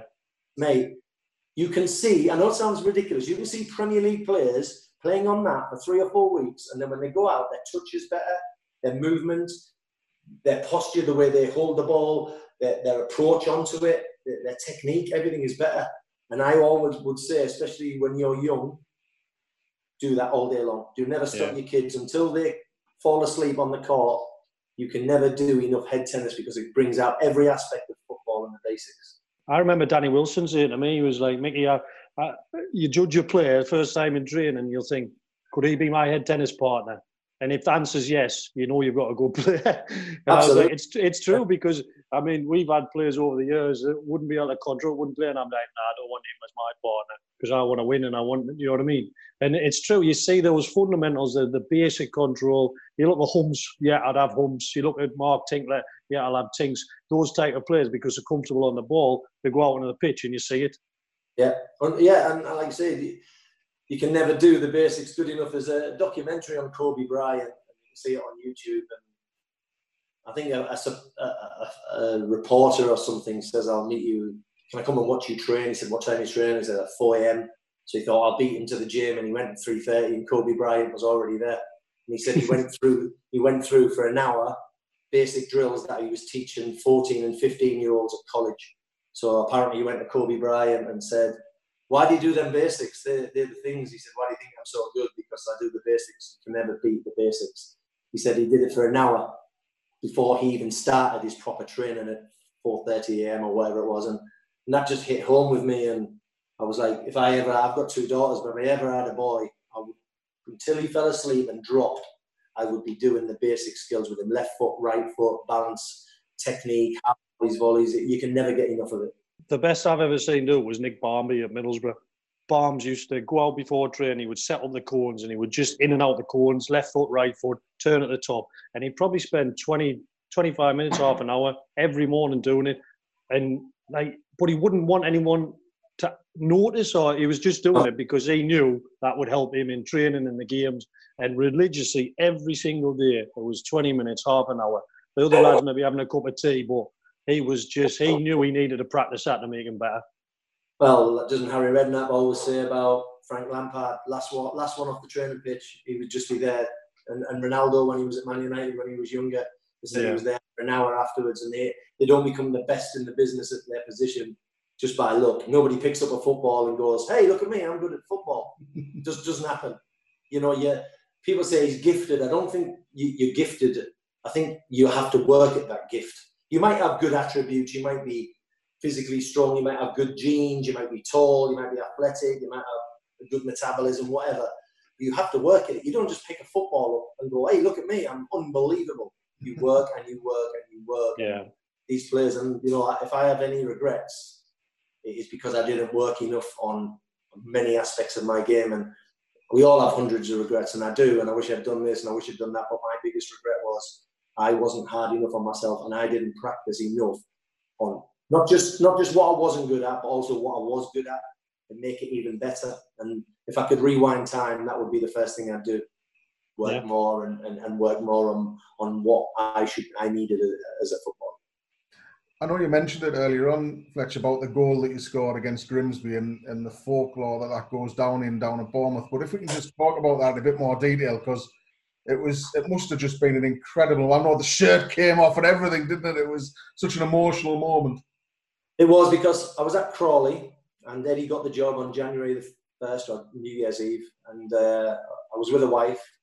And obviously Eddie had watched come through the youth team. I'd spent 15 years with him as a player. He'd be my roommate. He was one of my best mates. And my missus said to him, "Are you going to phone him up and congratulate him?" And I was like, "Nah, he's going to phone me up. He's going to ask me to come back." We both laughed about it. And on January the 3rd, he phoned me up. He went, "Biggin, what are you doing?" "What do you mean?" He went, I want you to come back." And I went, "Mate, I've got 18. I said, "Don't say that to me, don't, mate," because it was making me all nervous. I was like, "Mate, I'm 36. You don't want me back." He went, "Biggin, I want you back." I said, "Mate, I've got 18 months left at Crawley." He went, "Well, get out of it." I said, "I can't get out of a contract." I said, "Steve Evans is my manager, and you know what Steve Evans is like." He's a crazy man. I love him to bits, but he's crazy. And he went, "I want you back." He said, "I've got 21 games to go." He said, "The deadline is end of January. He said, "We're in an embargo. I need you to come back." He said, "You can only match your wages at Crawley." It wasn't nothing really. We're in the Blue Square Premier League. We were doing all right as well. Crawley, we're in the top 4 or 5. I was like, how the hell am I going to go to Steve Evans and say I want to leave and go back to Bournemouth? So I just laughed Eddie off, and then he'd phone me up, and we had a couple of games in between, and he'd be like, "Don't get injured, don't get injured." I'm like, "Mate, I'm not coming back. You're crazy." But then a week or two passed, and it got to about the middle of January, and it was playing on my mind. I couldn't sleep. And obviously, I told my family, and 90% of people said, Fletch, you've had 15 years, don't go back. They're 10 points adrift at the bottom. Eddie's lost his first 2 games away at Darlington and Rotherham. They're going to go out the Football League. They're going to go into administration, probably into liquidation. Don't go back, don't go back. And I was like, yeah, you're right. I know I can't. I've got 18 months on my contract. I'll just see that out here, and what will be, will be. We'll see what happens. But I was laying in bed, it was playing on my mind. And then my missus said to me, what do you want to do? And I said, I want to go back. She said, well, just go. So I went and seen Steve Evans. I plucked up the courage. He went to me, are you really being serious? I said, Steve, if it was anyone but Bournemouth, I wouldn't be in your office now. Mate, I walked backwards and forwards 3 times before I went in the office. Before you did. My heart was going like that. I was like, this dude's is going to go off his nut at me. He's going to go mental. No, that's not like Steve to go off his head, is it? I've seen some things in them 6 months. Good and bad. What a man. Things I couldn't tell you about. I plucked up the courage. I went, Steve, I need to get it off my chest. I was almost in tears. I said, listen, I'm really sorry. Eddie's been on the phone. He wants me back. What do you think? And he said, what do you want to do? So he put the ball straight in my court. I said, listen, Steve, if it was anyone, and I mean anyone, well, obviously apart from Liverpool, but if it was anyone but Bournemouth, I wouldn't even be in the office. He said, if it was anyone but Bournemouth, you wouldn't be in my office, Fletch. So he said, give me 24 hours. If I can find a striker to replace you, I'll do the honour because I love you to bits and I'll let you go back to the club you loved. Fair play. I waited Wednesday, waited Thursday, and he phoned me up Thursday night, which was the night before the deadline, which would have been Friday morning. He said, I've got a player called Robbie Matthews. He was at Salisbury or something. He said, go and enjoy your last couple of years. He said, I love you to bits. Thank you very much. He said, but you go. And I woke up Friday and I ran into the football club and there was nobody there because we had this embargo and waited and waited, signed on my contract. Went and got a quick strap in because my thigh was dodgy and Eddie dragged me off the bench, off the physio bench. Went onto the pitch, we were training on the pitch and he had all the players giving me a guard of honour. He had them all giving me a guard of honour as I walked out. A bit of tongue in cheek, but you know what? That tongue in cheek just made me feel like, wow, this is big. And I played every game. He brought me in to gel the team together, to be a vocal person in the changing room, to maybe come off the bench now and then. But we were playing Wycombe Wanderers at home the next day. And he said, look, they're top of the league. I want you to start. Are you fit to start? I said, yeah, I'll start for you. And I played every game for him like it was my last game. And I played better at 36-year-old than when I played at 16, 26, whatever, because I played for him. And it was a bit like playing for Cyril Knowles. I played because he believed in me. He showed faith in me. He's my friend. All these things. And we beat Wycombe 3-1. They were top of the league. They were flying high. They were 4 or 5 points clear at the top. We beat them 3-1. And we worked our way from them 10 points all the way to the last home game of the season. And it's the first game I've ever went into and thought, this is my destiny. 36 years of age, I actually believe once I'm going to score the winning goal. We went 1-0 down at half-time against Grimsby. They were in the bottom 2 with us. We were both fighting the still. So it was a team that was in and around us. It was us or them, basically. We scored straight after half-time to make it 1-0. We had a full house, 10,000, pitch invasions, and then 80th minute, I just had this feeling, I have to score. This is the reason I've come back. My life is going to change at 36. And the ball got crossed in. Our lad headed it down. I chested it and smashed it in the roof of the net from the penalty spot. And then the shirt come off and running down. I got halfway down towards Eddie and the players just piled on me. And it is the best feeling I've ever had in my life. I was crying. I ran up the steps to my wife and kids after the game and was just in tears that, just a group of players and to achieve what we'd achieved. Everyone had written us off. For me, it was a personal thing as well as the team thing because I'm 36 and I'd waited all my life for that one moment. Yeah. My destiny really. And like I say, I wish I'd gone into every game thinking I was going to score, but it's bizarre, isn't it? Yeah. I never did. And then as the minutes ticked on, I'm thinking, I'm going to get the win. I'm going to get the win. This was the reason I come back. This is the reason I put everything on the line for my family, for Cyril Knowles, for my granddad, for everything that's happened in my career.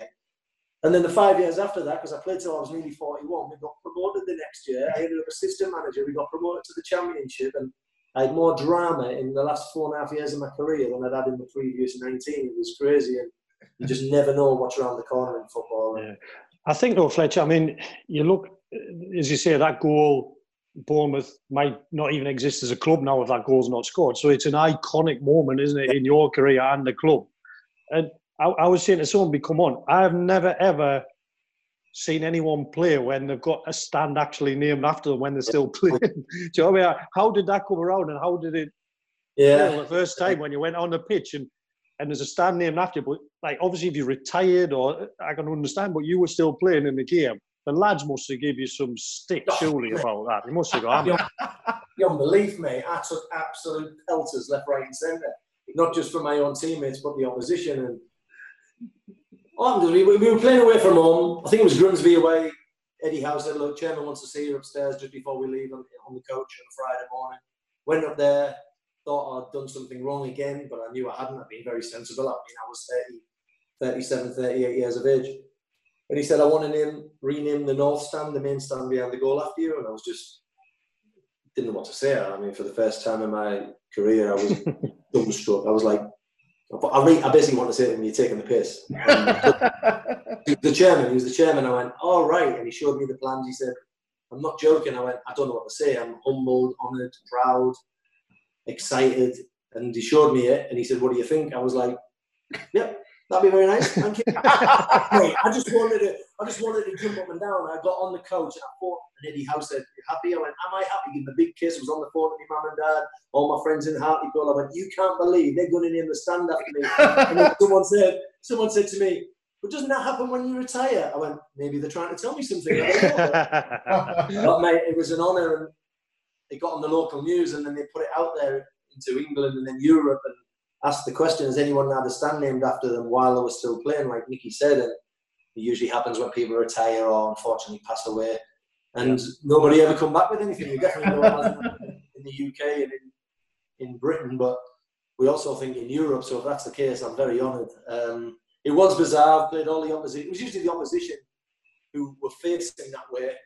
They had to say to me, "Fletch, do I have to look up there and see your big for 45 minutes?" Because this thing was astronomical, mate. It was like 2.5 meters high by 1.5 meters wide. Probably a replica of my actual head, because obviously I've got a long face. But listen, at the end of the day, that big face was bizarre. But I was so proud of it. Every time I looked up, I was like, nobody can take that away from me. And as much as I experienced some amazing moments, I played at Wembley in an auto windscreen final from the 70,000, got one hat-trick, played at the Millennium Stadium, scored in a playoff final win, broke the club record appearances. All that is brilliant because that's on the field. But when you're growing up as a kid, of course, what I'm trying to say is you have them dreams. You want to play for Liverpool, like whoever your favourite team is, you want to play in an FA Cup final. But I've done certain things that I never dreamed of, like, say, walking out of Wembley, blah, blah, blah.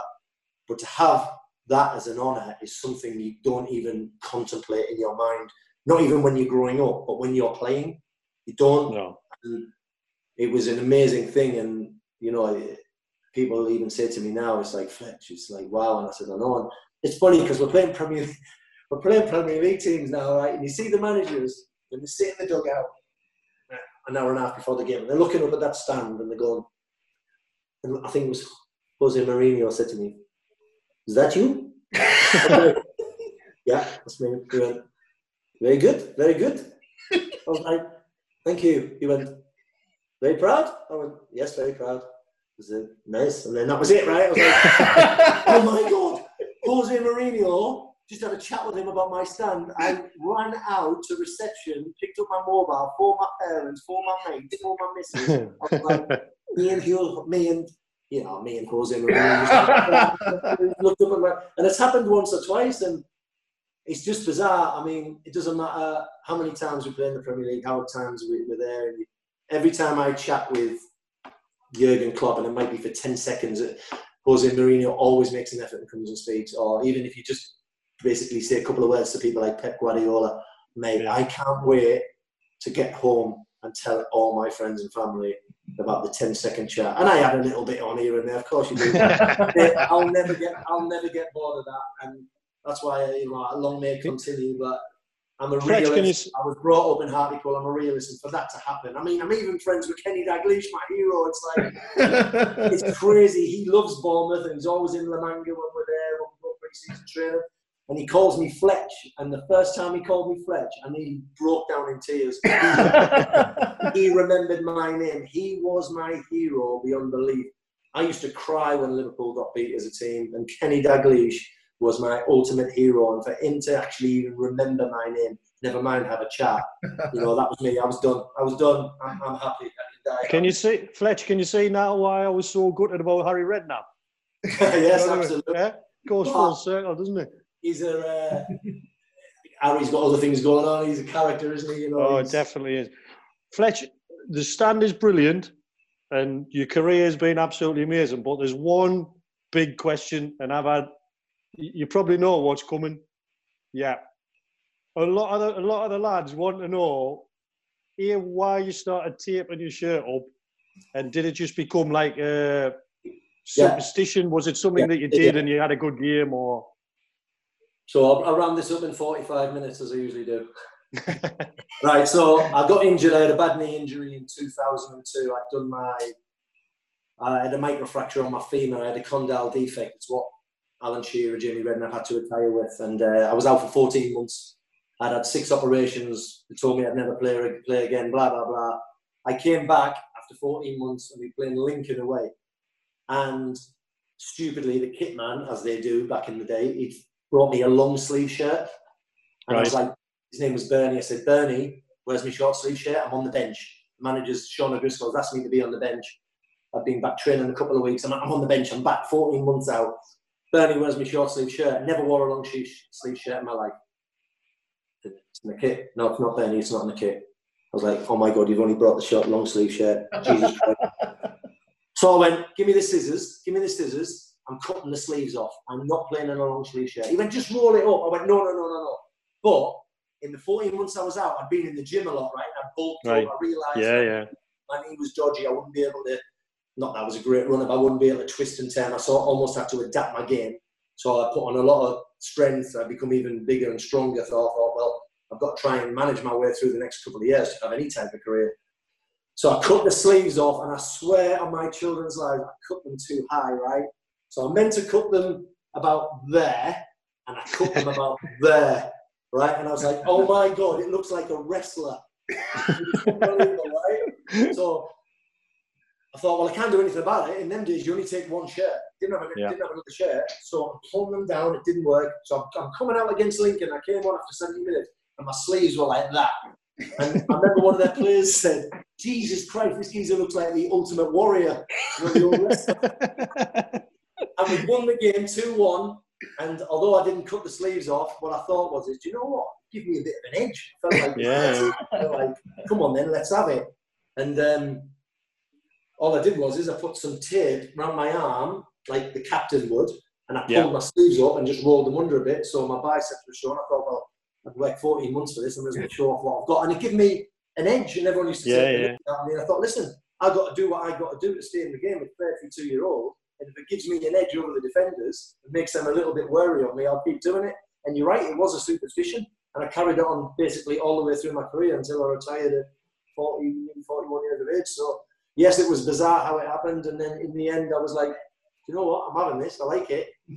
I mean, Armand Traoré does it in the Premier League at the moment, but he doesn't really need to tape them up, does he? He just does the gun show. I don't think it would have worked on these little things, like. Yeah, but you were a ball player. You didn't need them. I needed to go up against people like Mickey Nelson and defenders like that. You know, Sean Gregan and Andy Morrison. I was playing against them week in, week out, and you needed a bit of brute strength to even cope with defenders like that. Fletch, just before we go on to the questions at the end, as I said to someone, I don't know you that well. I've sat with you a couple of games, but the one thing I wanted to tell people about was the game where we had to get a point at Bournemouth to get in the playoffs, and we managed to get that point. We did as well. After the game, you came upstairs and spoke to all the lads, and obviously, being a Hartlepool lad, you were probably happy that we got in the playoffs, but it just, for me, showed, you know what, this is a real good guy here, that after the game, he's got the humility to come up and and just wish us good luck in the rest of the playoffs, and basically just show that you care. And ever since then, I've thought, you know what, he's a good guy, and he's a type of person that you want to be around. I'll be honest. I mean, if it wasn't Hartlepool, probably chances are I wouldn't have went up. But yeah, it was because we needed to win to get into the playoffs. It was us or you. Yeah. We needed to beat you. We needed to beat you, and you needed a point, and you got the point. And I think we took the lead twice, and twice you clawed it back. I think Sweeney scored at the back stick with a header to equalise. I think 2-2, and the last half an hour we were throwing everything at you, and we just couldn't get the goal. And we were disappointed because we'd missed out by a point in the playoffs. You got in there, and I think it goes back to when you're younger, Mickey. If you've been brought up the right way and you respect people, I agree, man. I agree. We can have tussles all day long and elbow each other by accident. I played against some tough defenders, and you smash each other. And as long as there's a mutual respect there, I don't mind it. And you take cuts and bruises and split your eye open, and you give them back. And that's just the way it is, especially at low league football. But I always had respect. I never went out to hurt anyone intentionally. And I've been brought up the right way. My mum and dad owned a pub, so for 39 years in Hartlepool. So I was always brought up with older people. I was taught to respect my elders. When I was 15, 16, I was hanging around with older lads in my mum and dad's pub. So they taught me how to act and go on and be respectful. And I think you take that into your life. And I wanted to go and speak to you, and I think I had a bond with you after that, because every time I came and watched Hartlepool and went to the supporters club, I'd end up sitting and having a couple of drinks with half of your players after the game and chatting to them and sitting almost as if I was one of you. So I remember Fletch sitting watching a game with you in the sun. We were both not playing, and if it wasn't for that, I wouldn't have had a connection with you. Whereas then after that, I was like, do you know what? If he's here, I'm going to go and speak to him. I'm going to sit and watch a game with him, have a beer with him, whatever it is. And it was just nice because we had a bond anyway with Hartlepool, but you don't get to know people that well until something like that happens. And I remember going up and I was chatting to you, and I was telling you about Bournemouth, and a few of your boys were asking about me, and we had a good chat for 20 minutes after the game, and like I say, I congratulated you because I wanted you to go on. I mean, Bournemouth's the next team I looked for. It was obviously us, then Liverpool and Bournemouth. They were my two. Liverpool and Hartlepool, they were my two teams. So we couldn't get in the playoffs. We missed out, but Hartlepool were in there, and I wanted to wish you all a good luck because it's the next result I look for behind Bournemouth. So I did have a special bond with a lot of the players of the club. I still love Hartlepool to this day. I'm devastated that they're not in the Football League. But I think, like I say, that was just my character, and that comes from my parents when I was younger. And like yourself, we didn't know each other. I knew you'd been there a long time, and I remember speaking to players on the pitch, and I just thought, do you know what? These are a great bunch of lads. You had a great team. You had not only a great team on the pitch, you had a good bunch of lads. I could see you had a good connection as a unit. And I thought, you know what? They've got that togetherness that, you know, I've only had maybe 3 or 4 times in my career. In the 24-year career, I've only had it 3 or 4 times, that proper togetherness that you think we can go places. And I felt it. I felt that season that you had it. Yeah, I like what you're talking about there, Fletch, about the respect between Hartlepool and yourself, because I think that extends to the people of the town still as well. Because even though you only played sort of 40 games for Hartlepool, you've gone on to achieve so much, and I think it's testament to you that the people of Hartlepool still now sort of claim that achievement as theirs as well, because you're from Hartlepool.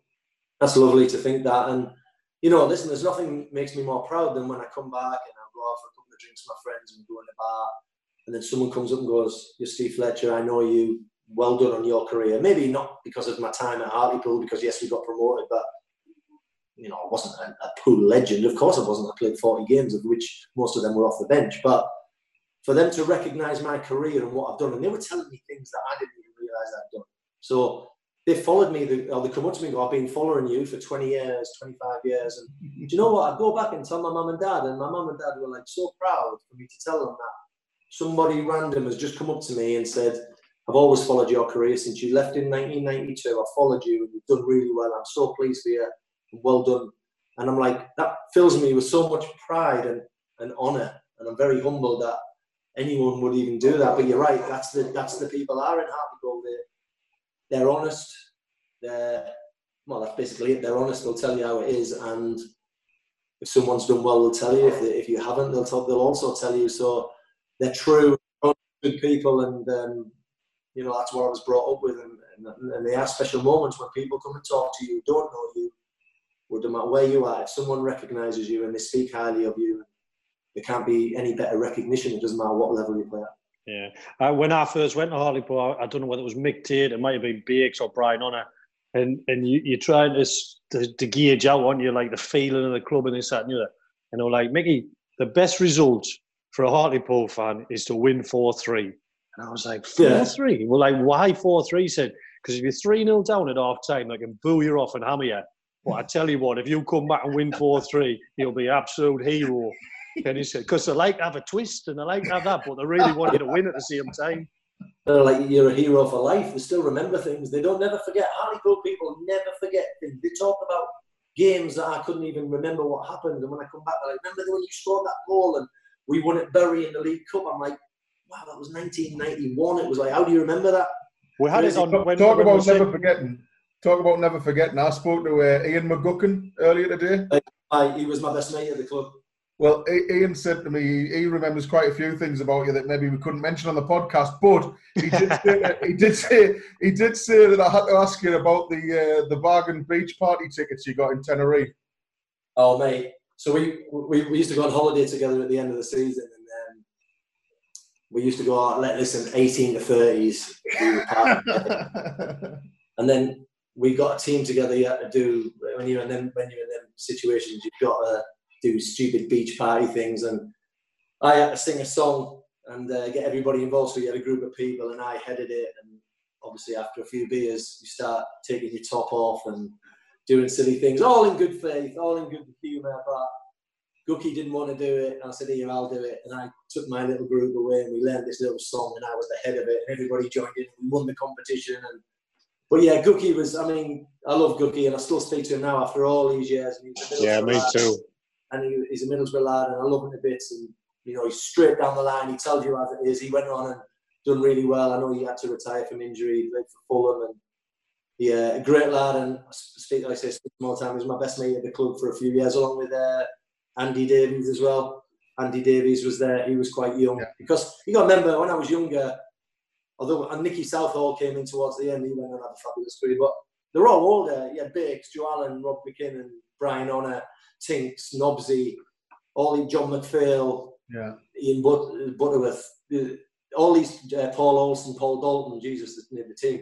They were all older than me. Majority of them were a lot older than me, so I had to cling on to that younger group to a degree. And it was Ian McGuckin and Andy Davies, and then my last year was Nicky Southall. And it's great that we're still friends after all these years. 28 years later, 29 years later, we still text each other. It's I love it. And then when I see my WhatsApp come up and the team McGuckin, have a bit of banter for a couple of days, and then probably don't speak to him again like footballers do for a couple of months. But you know he's there. If you want to speak about anything, you can trust him, and you're going to get the truth out of him. And I think football's like that, isn't it, Mickey?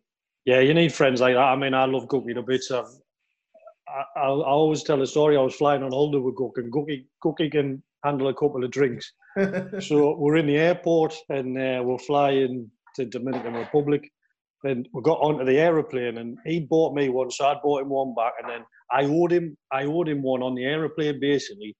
So I sent one back with the air stewardess, and thinking, right, we're done now, we're level, we don't need to do anything else. So then he sent me another one back. So I thought, well, I'm going to have to keep sending them back. But every time I levelled up, he kept sending us another one back. I'm not kidding you. I got off the plane. I had about 8 cans in my bag because I couldn't drink them all. Gookie had finished all his. But he's do you know what? He is a salt of the earth guy. He's one of them lads who's you can depend on. And like you say, if you need him, he'll be there for you. 100%. You can just phone him and say, Gookie, I need you. When do you need me? That'll be the first question. When do you need me? Right, I'll be there. Yeah. Great lad. Brilliant, man. He wants to know if you've still got your Astra convertible you're signing on for. You went on. Mate, I had started off with a Escort 1.1, then I went and got a Ford Sierra, and then I got an XR3i, a Ford XR3i when I was at Hartlepool, and I pulled it in the car park like I was the nuts. When I came to Bournemouth, I thought, oh, it's beautiful weather. I might get a convertible. But obviously on 300 quid a week, I was like, can't really get anything new. And then I saw these Astra GTE convertibles. It was white with a black roof. So I think my mum and dad might have helped me out with it, and I put a deposit down and I went and got it. and I was driving around, mate, like I was cruising, like, oh, mate, around the streets of Bournemouth doing the circuits. I was like, look at this, and everyone must have looked at me and go, what an absolute dick this geezer is. You couldn't really get away with a convertible in Hartlepool. There wouldn't be much use for it, Fletch. That's what I mean. The roof would be down about twice a year, at least in Bournemouth. I had 6 months of it.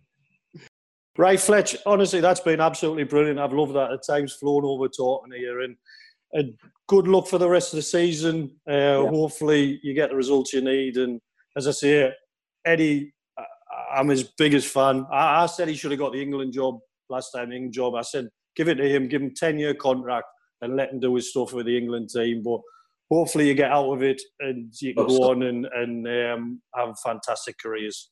I hope so. I think if we can survive, it'll be another great escape. It'll be miraculous. We've got Southampton at home after Man City, and then we've got Everton away. But listen, it's the Premier League. Every game's difficult. There's no easy games. They all pose their own problems. And if we were to stay up, I think next season will be a successful season. If it's a tough one, listen, it's a test of character, isn't it? You're never going to go into the Premier League, any small club, and think you're going to breeze it for 5 years in a row. Eventually, you're going to come into some problems. And like Eddie said to the players in the last few weeks, if we come out of this, you'll not only be a better player, you'll be a better person. Yeah. Well, I'm Fletch, Simo, 2 seconds. Fletch, Man City, them defenders, they can deal with little sharp runs in behind. I tell you what they couldn't deal with. 6'3" at the back post with a big elbow. Get yourself on that pitch. Do you know what? I know absolutely tongue-in-cheek, and you mentioned me the other day we come off. Because obviously I still join in a bit in training, especially when we do defensive work and we're playing up against some big strikers. And he said to me, can we register you for the last 5 minutes? Register you to bring you on. We'll just hit you on diags. We've never done it. It's not our philosophy. He said, but can we do it? And I went, I'm ready. Get me out there. But let me tell you, the first ball in the channel, I would fall over. Not a chance. I thought we had a switch to play exclusive there, Mick. Yeah, no, that'd be good. Fletch is in the squad for tomorrow. Imagine that. And we are wheeling him out at 47 years and 11 months old. Steve Fletcher, here he is, everybody. And everyone will be like, who the hell is that? I tell you what, if you scored the goal to keep them up, what would the name after that? You'd have to rename Bournemouth. Well, I'll be sure, hopefully, along with Eddie, give him the, what do they call it, the key to the city. Yeah, freedom of the city, yeah. That's what Eddie got. Eddie got that last year in Bournemouth. Did he? Brilliant. Yeah, it's fabulous. It was a great event. Honestly, Fletch, I just wish you lived closer so I could come down and watch him work. I really do admire him that much. You know what? He's very private, and it's not he doesn't allow anybody, but he's very in-house. He's very private. And someone he knows, someone he can trust. Yeah. Obviously, so I wouldn't be allowed in then. Not with your camera, did you? You're a trustworthy person, aren't you? Of course I am. Well, Fletch, just want to let you know that you probably know already, your family and friends will be telling you, but the whole of Hartlepool are behind Bournemouth as well. Everyone's, crossing their fingers that things go your way in the last 3 games. Thank you very much. Very kind of you. Thank you. And thanks very much for joining us as well. It's been a real pleasure.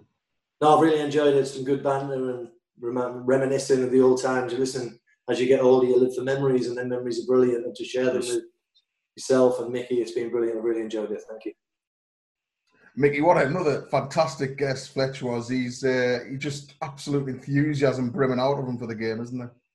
Yeah, it is. I mean, you sort of know what you're going to get with Fletch. You know he's a character. He can talk, but he's a good guy. He really is a good guy. And I think sometimes when you see him on the pitch, and like he said, his tan and his arms, he's big, and that goes against him a little bit. But some of the stuff he's gone into tonight, and I mean. He's in there in the Premier League club in the middle of all the COVID stuff and obviously still scrapping for survival and he's telling us stuff about Eddie and it's just brilliant. And to get that sort of insight for someone that's actually in there doing it right now is invaluable, you know what I mean? It's hard to get inside Premier League clubs as it is, but he's given us a real insight of what's going on at the moment. And it is brilliant, isn't it, that Hartlepool people, like we said to him, Hartlepool people do have a real pride in what he's done with his career because it's the people of Hartlepool are like that, aren't they? They're very proud of the people that come from the town. And if he's gone and made such a success of himself, and just because he's left Hartlepool to do it, that doesn't diminish what he's done for them. No, and I think in a way it's almost like he's connected now with the Premier League club, even though he didn't play any of his games in the Premier League and spent a lot of the time in the lower leagues, like myself and a lot of players. Because now Bournemouth have escalated so much and he's gone with that journey, and he's such a famous sort of role model and hero in Bournemouth. He's been escalated along the way like that, so everyone in Hartlepool, rightly so, should be proud of him. I mean, you should be proud if you're playing over 800 games in a career. It's a lot of games, and especially who's getting at the age that he was when he was still playing. But he's gone on to do magnificent things within football, and no one will ever surpass what he's done at Bournemouth. Brilliant. Well, Mickey, looking ahead to next week, it's going to be episode 10 of Switch Your Play next week. We're going to have to do something special. I think we're going to have to get a special guest on next week, to mark the occasion. Yeah, I'm just racking my brains to see who we can get, but hopefully we'll be able to get someone that's worthy of our 10th episode. Well, thank you very much indeed for everybody for watching and listening once again to Switch Your Play. Do check us out on our social media. Join us on there and keep up to date with who will be coming on next week. But I hope you enjoyed that one from me and from Mickey. See you later.